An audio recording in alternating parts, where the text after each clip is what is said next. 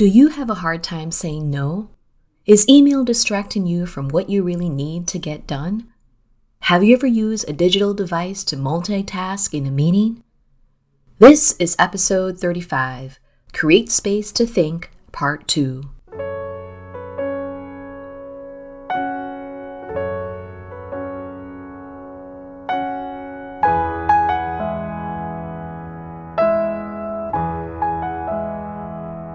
Hello and welcome to The Incrementalist, a productivity show on making big changes in small steps. My name is Diane Williams and I'm your host and productivity coach. In part 1 of Create Space to Think, I talked about the 4 types of strategic pauses: recuperative, reflective, constructive, and reductive. Making space between activities can be done solo, but industry norms and workplace cultures might pull you back into chronic busyness. Norms are standards or principles of action that apply to a group. A culture is made up of norms. Effective leadership from the top reduces the burden on individuals who seek to have more margin in their day. In her book, A Minute to Think, author Juliet Funt explains that practicing white space together is better. You can do it solo without allies, but it's easier to sustain when you have support. Interactions with others and not just your own actions lead to positive change. To shift mindset, you start with yourself. Cut down on unnecessary meetings, stop interrupting others, and keep your emails clear and brief. Avoid being redundant without being harsh and cold.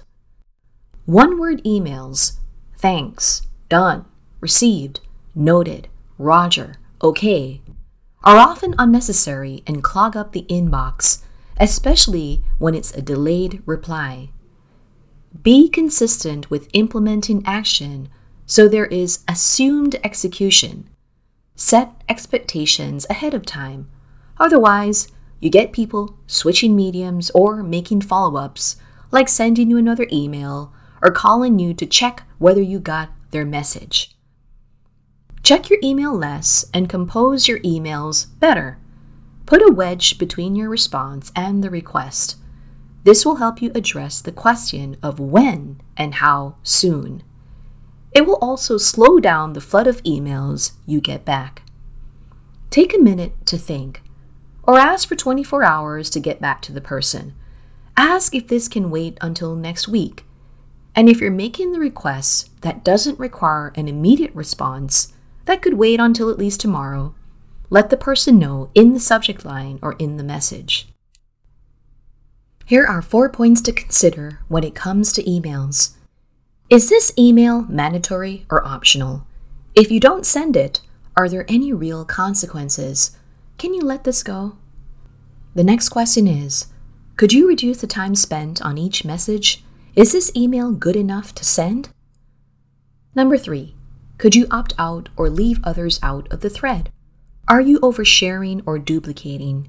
Are you sharing for the wrong reasons? What does this person truly need to know? Number 4, is it better to stay out of the email and focus on the real task? Could email wait until the afternoon or the end of the day? What deserves attention now? Take a strategic pause and consider whether satisfying your curiosity is worth the risk of having email shadow over your day. When you check emails on vacations, on weekends, or in creative play, you might end up with a dark cloud of distraction that takes you out of the present moment. Yes, there could be good news about getting your big request granted, but there could also be bad news about losing the bid you so really wanted. Distinguish between checking and processing your emails.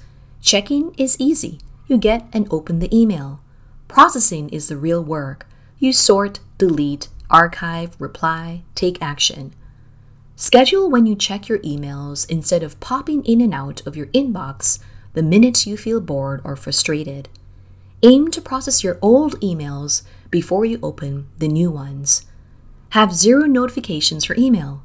Check at set intervals with the maximum being at the top or bottom of every hour, outside your time block for focus work. You go to your computer or your phone to pull content when you want to at a set time, instead of having alerts pushed on to you. Yes, you do need to check emails about projects, deals, and opportunities, and messages from clients and prospects, but you set time blocks for when you will batch process emails, and put a cap on how long you will process. Spend at least 15 minutes on a high-value task or plan your day before you jump into your email inbox. There's no point in getting to inbox zero. There will always be incoming emails. There are always interesting things to give you the variable rewards of dopamine hits. For more, listen to episode 16, Hack Back Emails. You can prioritize your boss, a collaborative partner, or an important client, but add a wedge whenever possible. Declare email bankruptcy if you must.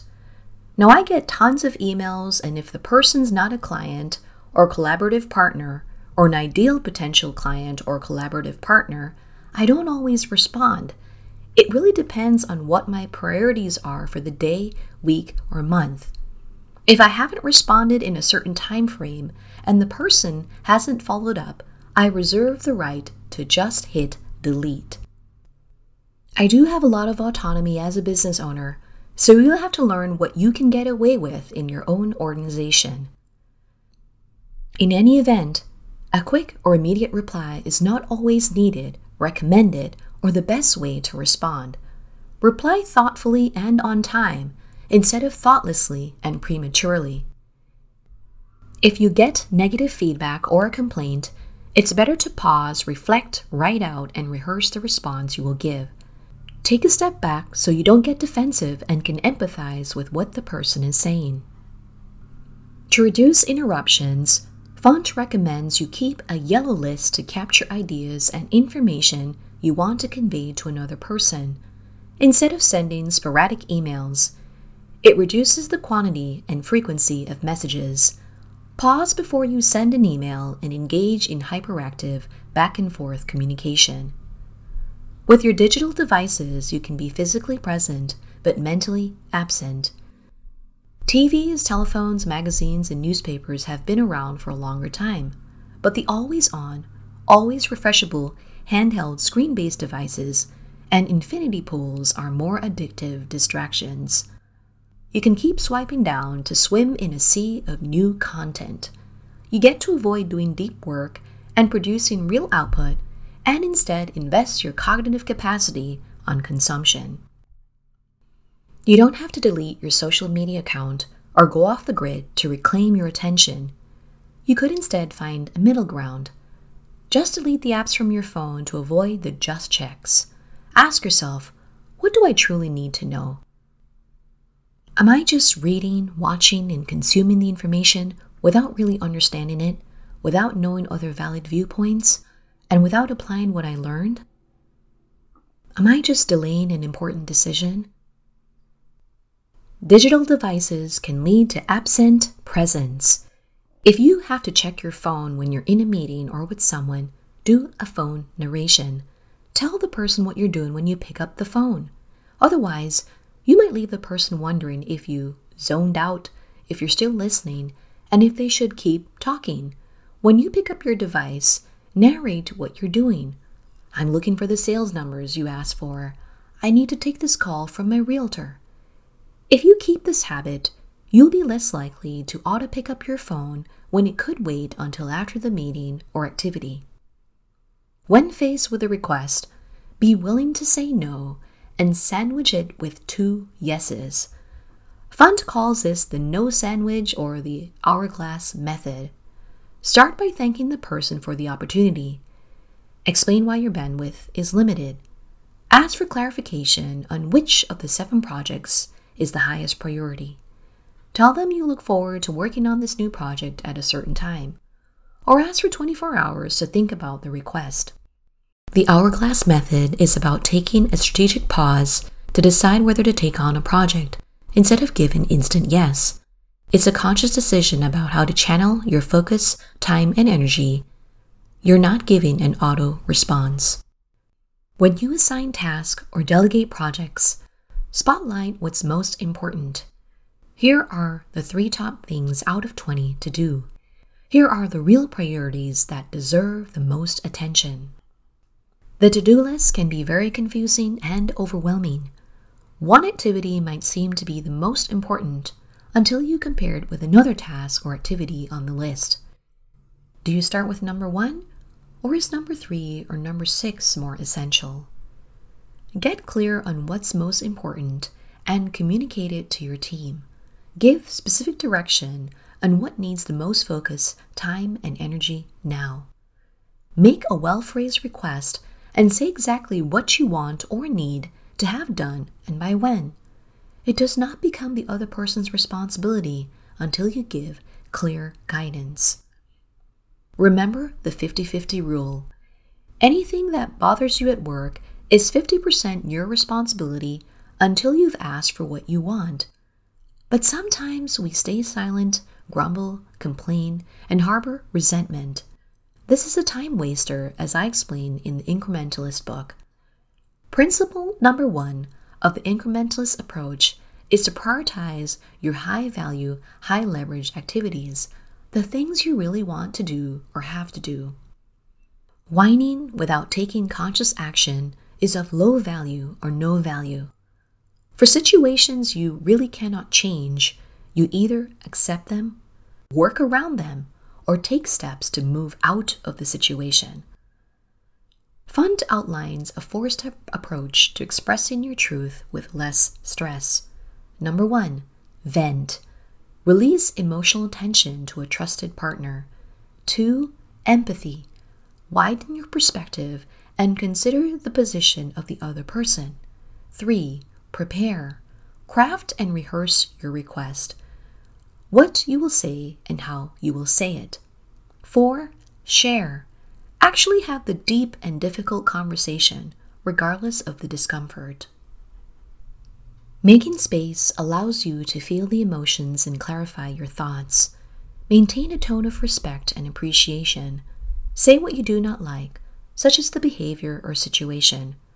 Express how it affects you, such as your ability to focus and make progress on top priorities. Make a request for what you prefer, like, I need quiet, uninterrupted time to work effectively. Besides unspoken truths, meanings fill up the space. Be deliberate about sending invitations and accepting invitations. Funt says, the strategic pause helps you to select the right medium for the message you wish to share. 2D communication involves simple issues, yes or no answers. 3D communication is more nuanced and complex. They benefit from verbal cues, tone of voice, and eye contact. A 2D medium is static, like email, Slack, and instant messages. A 3D medium is live, like telephone, video, and face-to-face meetings. Match the message with the medium. A 2D message is efficient in a 2D medium and wastes time in a 3D medium. A 3D message is effective in a 3D medium and compromises richness in a 2D medium. Avoid 2D content in a 3D meeting. Reading and reviewing long reports are best done on one's own time. Avoid 3D content in a 2D setting. Don't try to hash out disagreements, creative ideas, and complex questions in a 2D medium. Schedule a meeting or a call instead.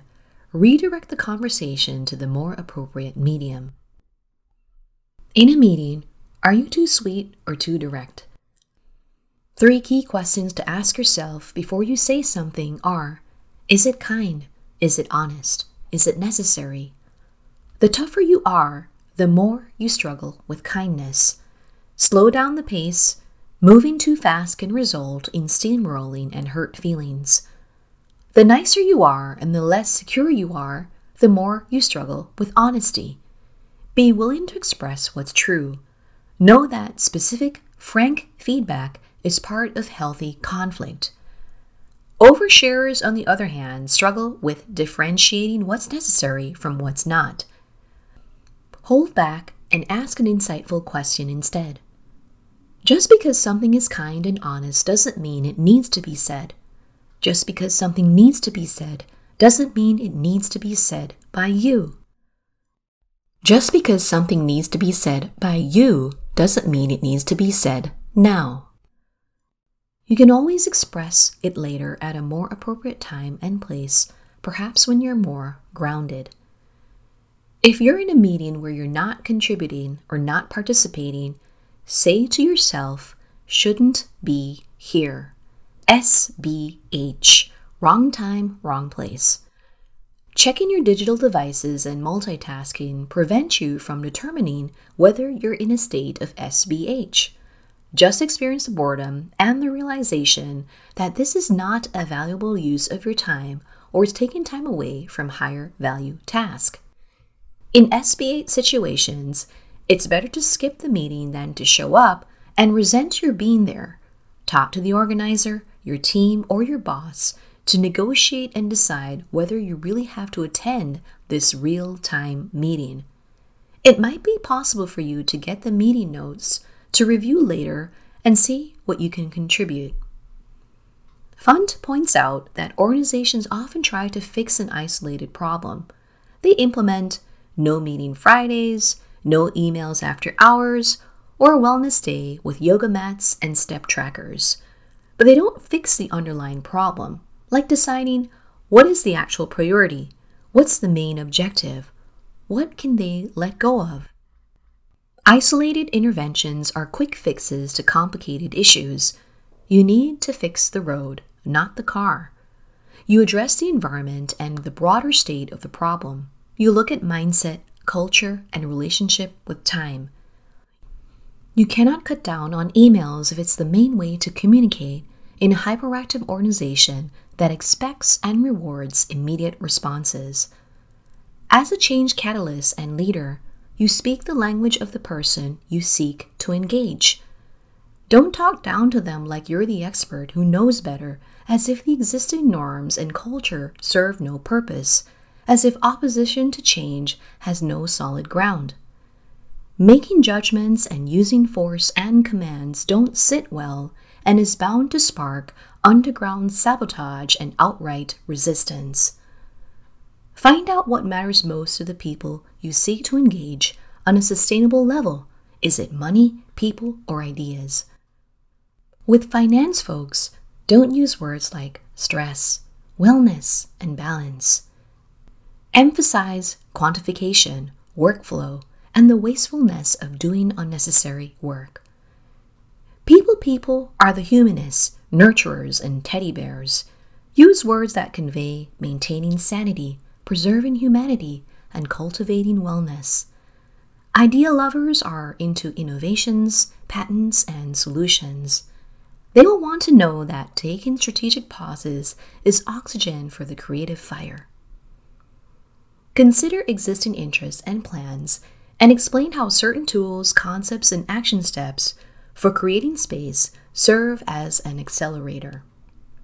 If a company wants more creative innovation and effective strategizing, thinking time helps. If a company wants to leverage higher focus and flow from their teams, thinking time helps. Font reminds us that making space is not just for the workplace, but also sparks high joy and deep joy at home. High joy is an experience that makes you gasp. It comes from surprise, risk, and exertion. Deep joy is an experience that reaches down into your body and warms you. It comes from friendship, gratitude, giving, and peace. In my book, The Incrementalist, I discuss how we get caught in chronic busyness. Being busy or having many responsibilities is a measure of success, which leads to overscheduling and overcommitment. You always have permission to stop, pause, and slow down. Busyness every now and again is not bad. It can provide relief in the midst of a crisis and even reduce anxiety. But as a long-term strategy, it makes you less curious, less patient, less effective, and less human. You don't have to hit a wall or a pain point like a health crisis, a relationship problem, or burnout before you slow down and take the incrementalist approach. There are positive reasons to create space and move at a more sustainable pace. You get more fulfillment, satisfaction, and success when you're more strategic in your decisions and more deliberate in your actions. You can do big things while you have space, gaps, buffers, and margins in your day. You can find the book at leanpub.com/incrementalists. The link is in the show notes. Regardless of when you bought the book or how much you paid, you can get updated versions of the book as long as it's on LeanPub. When you make your first purchase, LeanPub creates an account for you where you can access the latest version of the book. I'm planning to roll out a mini online course on the business trap. If you're interested in taking it, sign up for my newsletter and subscribe to this show to learn when it becomes available. I also welcome your personal stories on being caught in the business trap. Send me an email at diane@dianewilliams.com. The busier you are, the more you need to step back and think about the next steps. Thinking is invisible work, but it has profound value. More activity does not mean you're being more productive. Thinking time allows you to ponder, reflect, consider, reframe, visualize, generate ideas, and create real results. If you like this episode, please share it with your friends, colleagues, and network, and subscribe to the show to receive updates on new episodes. A 5-star rating and even a 1-sentence review goes a long way in encouraging others to check it out. Thank you for joining me and tuning again to The Incrementalist.